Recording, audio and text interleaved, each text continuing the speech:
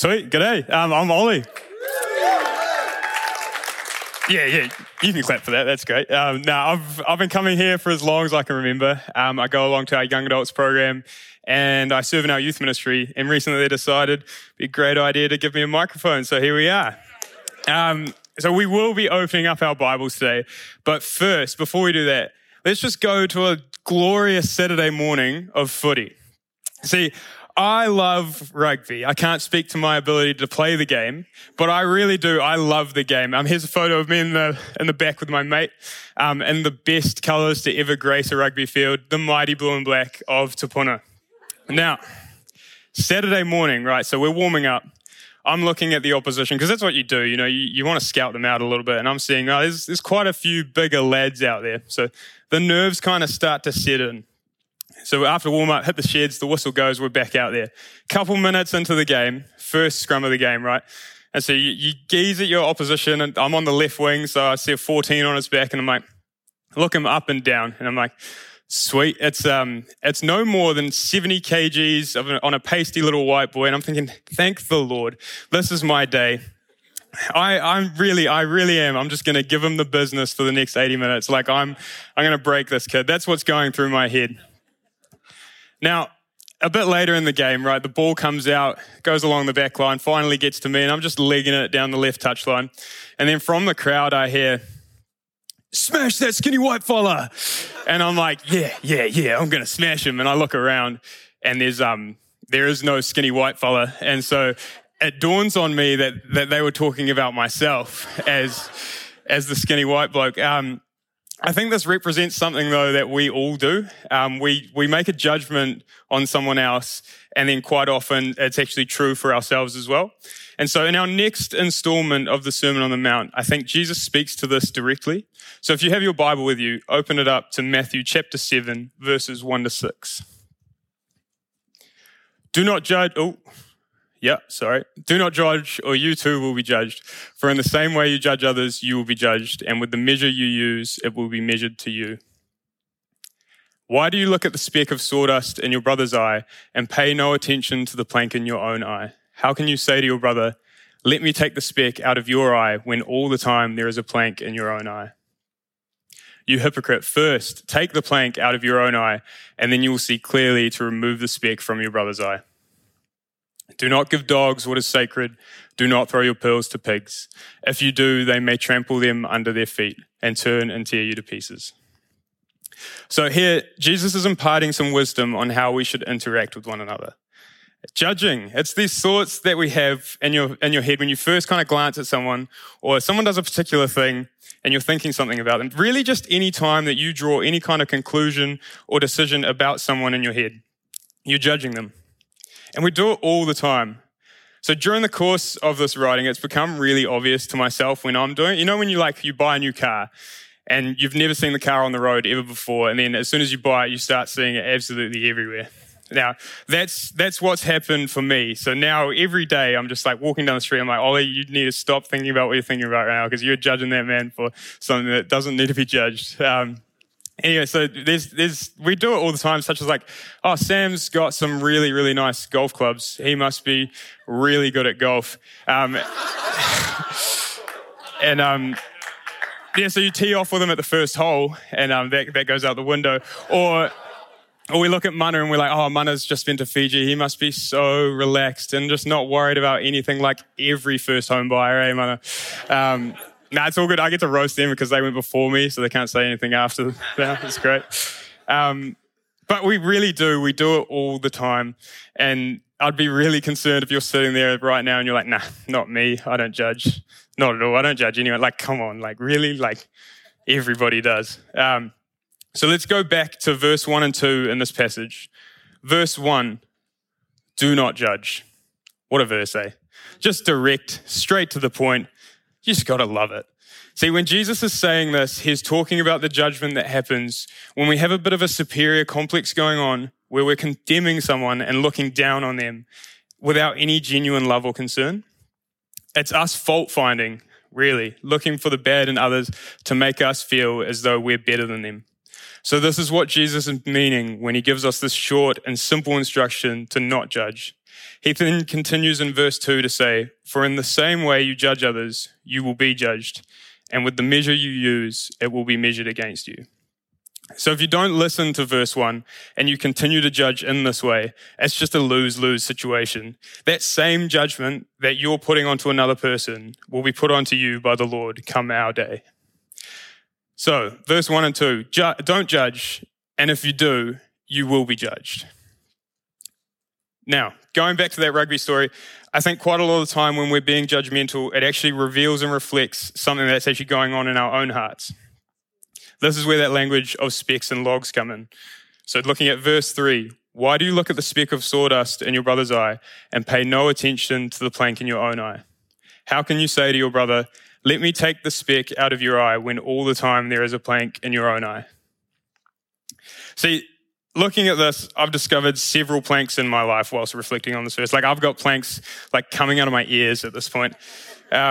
At the start of this year, I tried to adopt the name Worship Wesley. Now, it was a part of my New Year's resolutions, and it was an attempt to have a better attitude towards musical worship. See, musical praise and worship, it's a really good thing. You come together and you sing songs with your community with words that are truth that we all believe. And so I know that it's a good thing. Unfortunately, I've never really been that into it. I'm the guy that, like, if there's more than 3 songs in the worship set, you know, I'm getting a little bit antsy. I'm ready to sit down and it's not good, but I'm working on it. Worship Wesley. Now, you can only imagine the thoughts and judgments that go through my head as I walk into any kind of environment where singing and praise is the main emphasis there. Like, I'm looking around and I'm thinking, that guy is waving his hands way too much. There's another bloke on his knees. And then even sometimes in extreme cases, there's someone lying down. And that's just too much for me. So yeah, I'm really just thinking it's all a bit much. And so people are just, in my eyes, worshiping too hard, and I'm judging them for it. All the while, I'm just putting in the most mediocre, absolute bare minimum effort to praise our Lord. And so here we have a speck, and then we just have this absolute ginormous piece of 4x2 that is just covering my whole body. And then actually reflecting on that, there is no real speck in the first place. It's kind of a bad example because they're not actually doing anything wrong. There was nothing to correct, no speck to take from their eyes. They're literally just worshiping. But on my own judgment, I can see that this is something that I struggle with. And so trying to recognize planks in our own life it's not easy. It calls for self-reflection. And how good is self-reflection? Like, this has to be up there with one of my favorite activities. You know, you just set aside a whole bunch of time, right? And you just go, what's wrong with me? You know, like, where can I be better? No, like, it's just awful though, like, because we're just prideful little creatures. We don't want to ever think about what could possibly be wrong with us and where we could actually be better in our own lives. But it's great. Like, it's a really awesome thing and it's super necessary. You can even involve somebody else in the process if you're really brave. Just go, oh, hey, bro, how do you think I can be better spiritually? I'm sure a great conversation will follow. The problem is there's always going to be things that we're aware of, but we don't actually want to acknowledge. It's not easy recognizing that you actually do need to be better in an area, but it is necessary. And it's necessary because verse 5 gives us a warning against hypocrisy. Verse 5, you hypocrite. First take the plank out of your own eye, and then you will see clearly to remove the speck from your brother's eye. Anytime you're judging someone in a biblical context of right and wrong, you need to have a really good long look at yourself and see if that's something that's actually going on for you. And if it is, then first sort out your own issue. It's really easy to recognize the faults and flaws in other people, but a lot of the time we just turn a blind eye to ourselves. And so here, Jesus is warning us against hypocrisy. Don't go trying to fix other people when you've got the same stuff going on in your heart. A quote Michael Brown likes to say is, before you save the world, make your bed. It's as simple as that, like, sort out your own faults, be above reproach, and then be above reproach before going anywhere near someone else's troubles. If we can sort out our own issues, Jesus tells us it will better equip us to help out our brothers and sisters. When concerning judging others, it's also important to acknowledge that we don't know people's complete circumstances. When I was in high school, the girls my age used to post those real cringe, "You know my name, not my story," Instagram posts. And I just thought they were super dry, and just at the time, it just wasn't the go. But I think they might have actually hit the nail on the head with this one.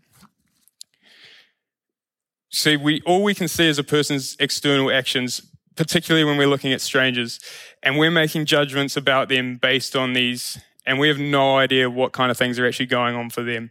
Like, let's say you're in town and there's someone there just gazing at you, and you look away, and then you look back, and they're still just locked eyes with you, just absolutely just staring you down, and you're like, what is going on with this man? And then they stand up, put their glasses on, unfold their cane, and start tapping around like this. You feel like a bit of an idiot, wouldn't you? Or say we have a fresh school leaver, and he's got quite a nice Hilux, and you're just thinking, oh yeah, that was daddy's credit card, wasn't it? Must be very nice. But what if that same kid, he's had a job since he was 14, and he's saved up, and he just loves utes, and he's saved up diligently till he could get one of his own. Or a little bit more serious, like say you're walking home from work, and you walk past a bar, and you see this guy, and he's absolutely off his face, and it's a Wednesday night, and he's stumbling around, slurring his words. And you're just like, man, look at this guy. Like, do you not have anything better to do on a Wednesday night? What are you adding to society right now? But let's take that bloke, and let's say, what if he lost his wife the day before, never touched alcohol, but it's the only outlet he thought he had? Now, I'm not saying that everybody's going to have something justifying their actions, but particularly in the case with strangers, we don't know.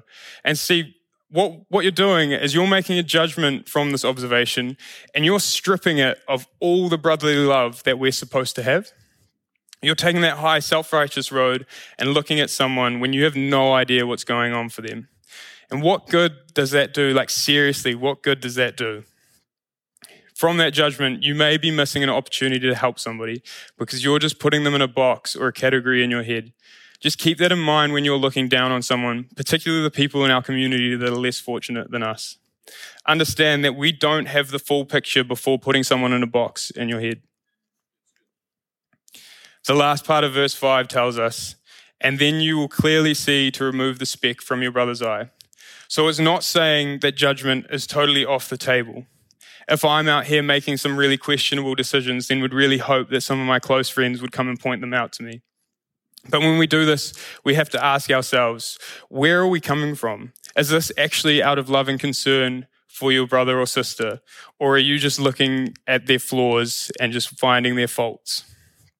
Because that's our golden rule. In Matthew 22, when Jesus is questioned about what is the greatest commandment, he responds with, love the Lord your God with all your heart and with all your soul and with all your mind.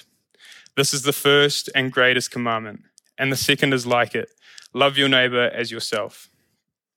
So if you're ever in a time where you've made a judgment that you know is right and admonishment is appropriate, before going to your brother or sister to remove the speck out of their eye, ensure first that you are going to them out of love and concern for them.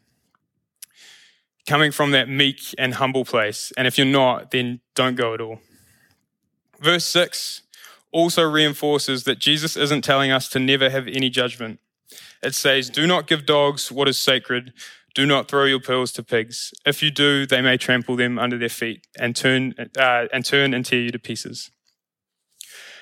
So what this verse means, so pearls were these really luxury item back in this time, like seen as more valuable than diamonds. What they represent in this verse is the good news of the gospel, and the dogs and pigs are those with hearts so hardened against the Lord that sharing the gospel with them will only be met with vicious scorn.